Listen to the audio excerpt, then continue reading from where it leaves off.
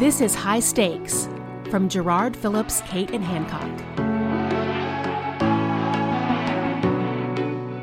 Welcome to High Stakes. I'm David Schifrin. Our VP of Digital Strategy, Reed Smith, just got back from the Mayo Clinic Social Media Network conference. Reed has been involved in the group for years, so he's been watching the evolution of both the conference and the digital space in healthcare in general.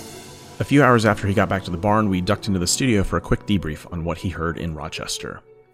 Please be sure to subscribe to the High Stakes podcast on your favorite platform, and of course, you can always check out what's new at gerardinc.com. That's JARRARDINC.com.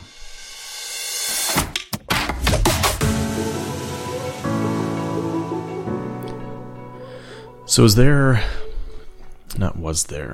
what was like the overarching theme of the Mayo Social Media Clinic this year? I think, it's interesting every year going back to this conference and having the history that I do or that I had the opportunity to be a part of. It's, the more things change, the more they stay the same to some degree. And so I think we're starting to get to a place where if you look at like the Gartner hype cycle, there was in the early days this big spike of amazement, if you will, and everybody was super excited. And then everybody got super depressed when Facebook's algorithms changed and organic content doesn't work anymore. Every 12 minutes. Yeah. And so I think we're now getting back to that place of understanding here's where the opportunity is, and it's starting to plane out. We're starting to see value, over time. And so now people are really getting into the weeds on optimization and understanding the best way to do things. And we're venturing outside of strictly social media. So, in the early days, we were very specifically talking about Twitter, Facebook, LinkedIn, whatever it is. And while that still happens, we're seeing other topics about how to be more efficient with a small team. I did a talk on reputation management. There were things about CRM and measurement, and so you're starting to see some of the things that are kind of analogous to social as a whole, not necessarily here's what Twitter is and how it works. So is that like are the buckets, the digital buckets, kind of merging? Or are the definitions changing? Because, I think of CRM as a completely different bucket than social media. Yeah.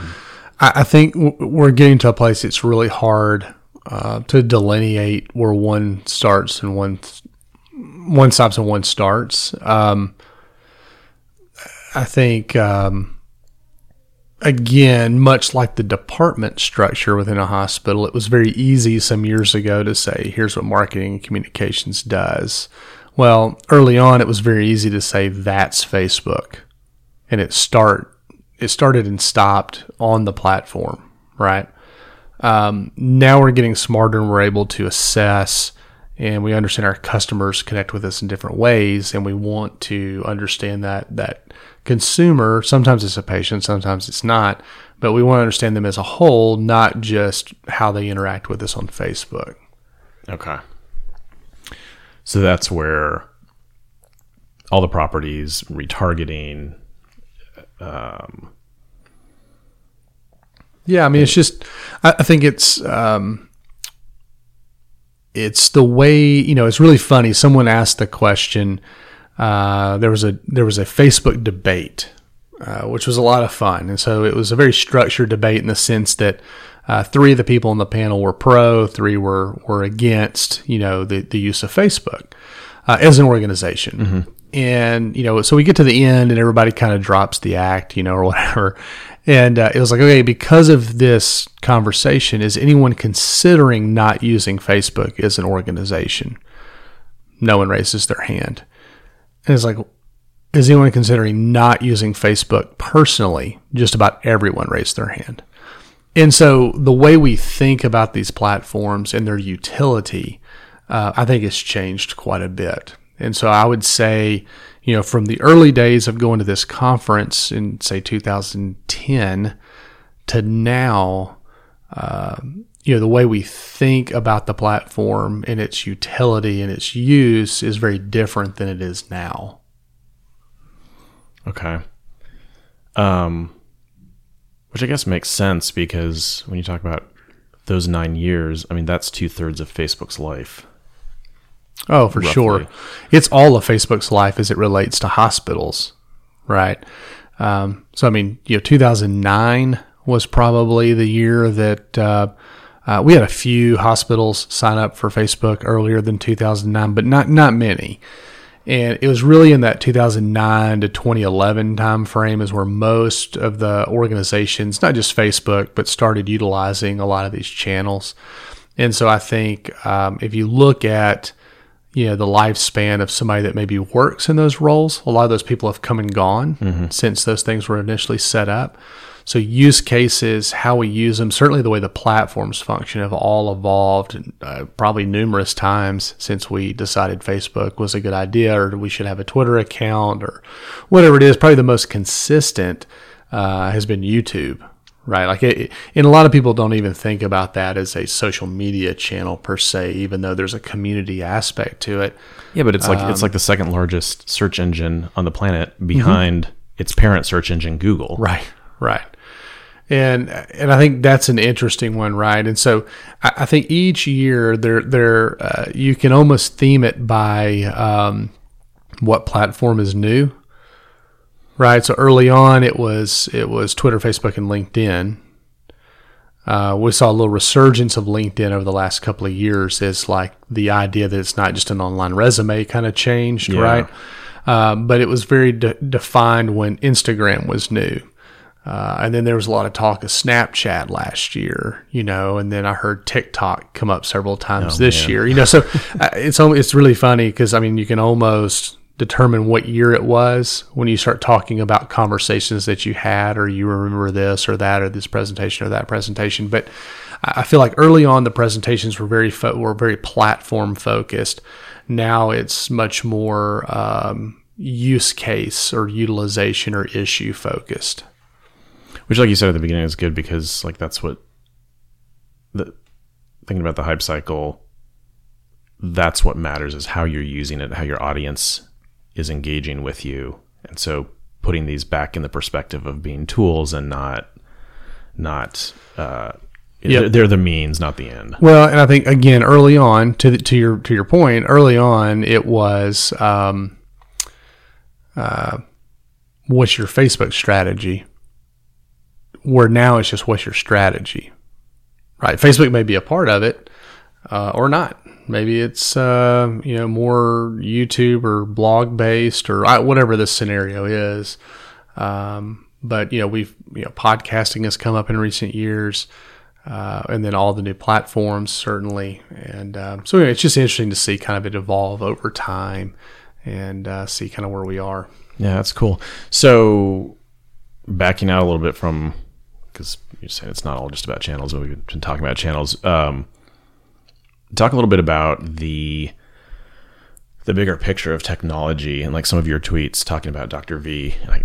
Sorry to Brian, I can never pronounce his name, but this whole idea that technology has removed us from each other, and now technology may be the thing that brings us back together. That's pretty intriguing. It's interesting. So Dr. Brian Vartabedian was one of the keynotes this year. And he had a really great presentation around kind of the evolution of this space. Not social media as much as just technology, because he talked a lot about obviously telemedicine and things like that. Okay. And it was more specific to the practice of medicine. And so how that is delivered, and he shows, the older Norman Rockwell paintings with the doctor sitting next to the bed, looking the kid in the eyes, etc.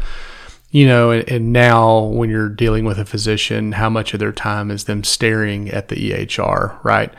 And so, his idea was that there are a couple of things happening that he's seeing from a medical perspective, or a physician's perspective, clinician's perspective.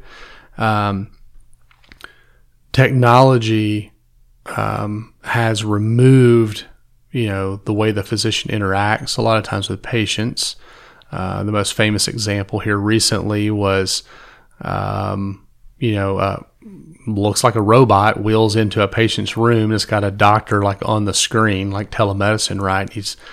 And conveys to a patient in the ICU that, that they're dying, right? So it's like this super impersonal scenario, which is hilarious because that was an episode of The Big Bang Theory. I mean, relatively early on. Like, I don't know, I can't remember, was it 4 or 5, right? And like, Sheldon wanted to be somewhere that he couldn't be because he was sick, and so he did, duct tape this stuff together, right? Like predicting the future, right? And that's what it is.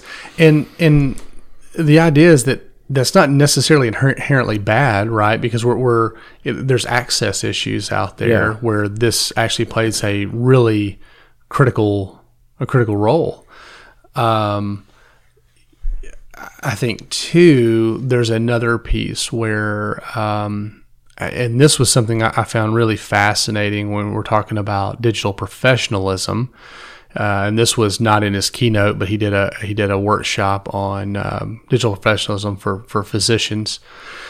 And Dr. V was talking about the idea that most transgressions online happen as a result of context collapse. And it was something I hadn't really ever thought about or heard defined, but he talks about context collapse as being, historically a medical school student would be a certain way when they go sit down with the dean and talked with the dean. They dressed a certain way, talked a certain way, etc.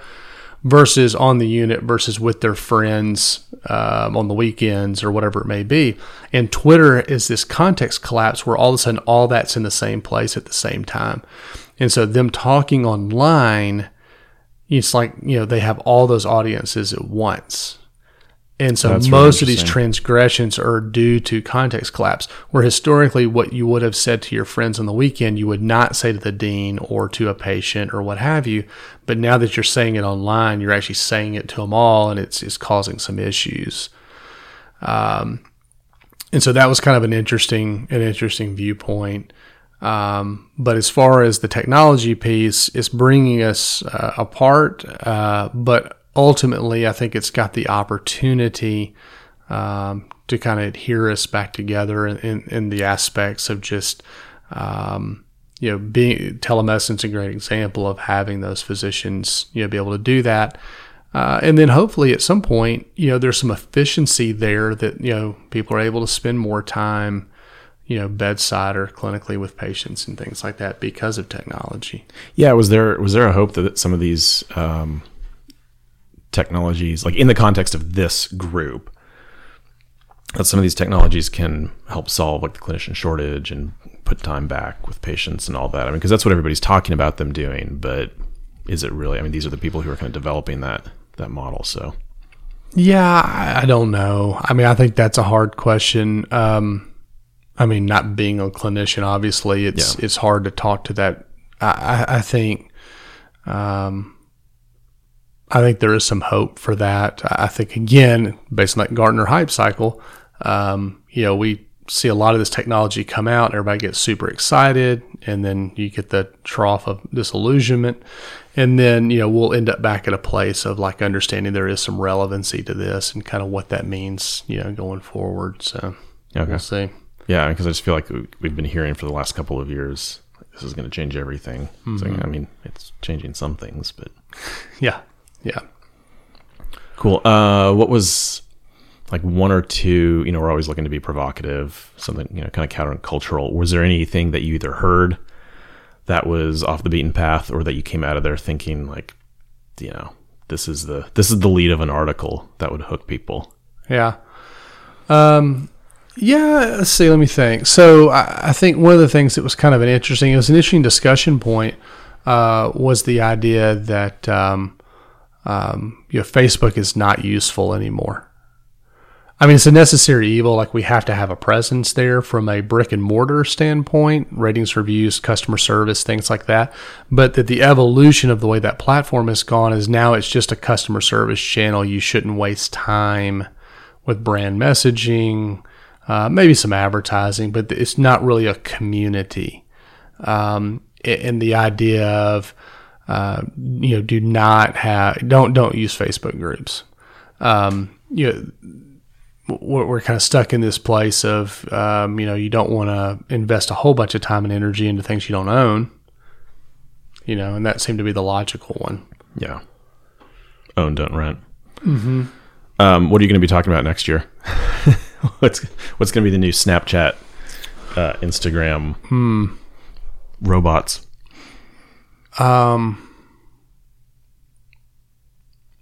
I think we'll continue to see this evolve a little bit to digital innovation versus social media specifically.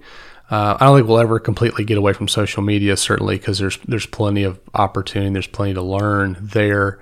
We'll continue, I think, to hear from people who have tried certain things, whether that is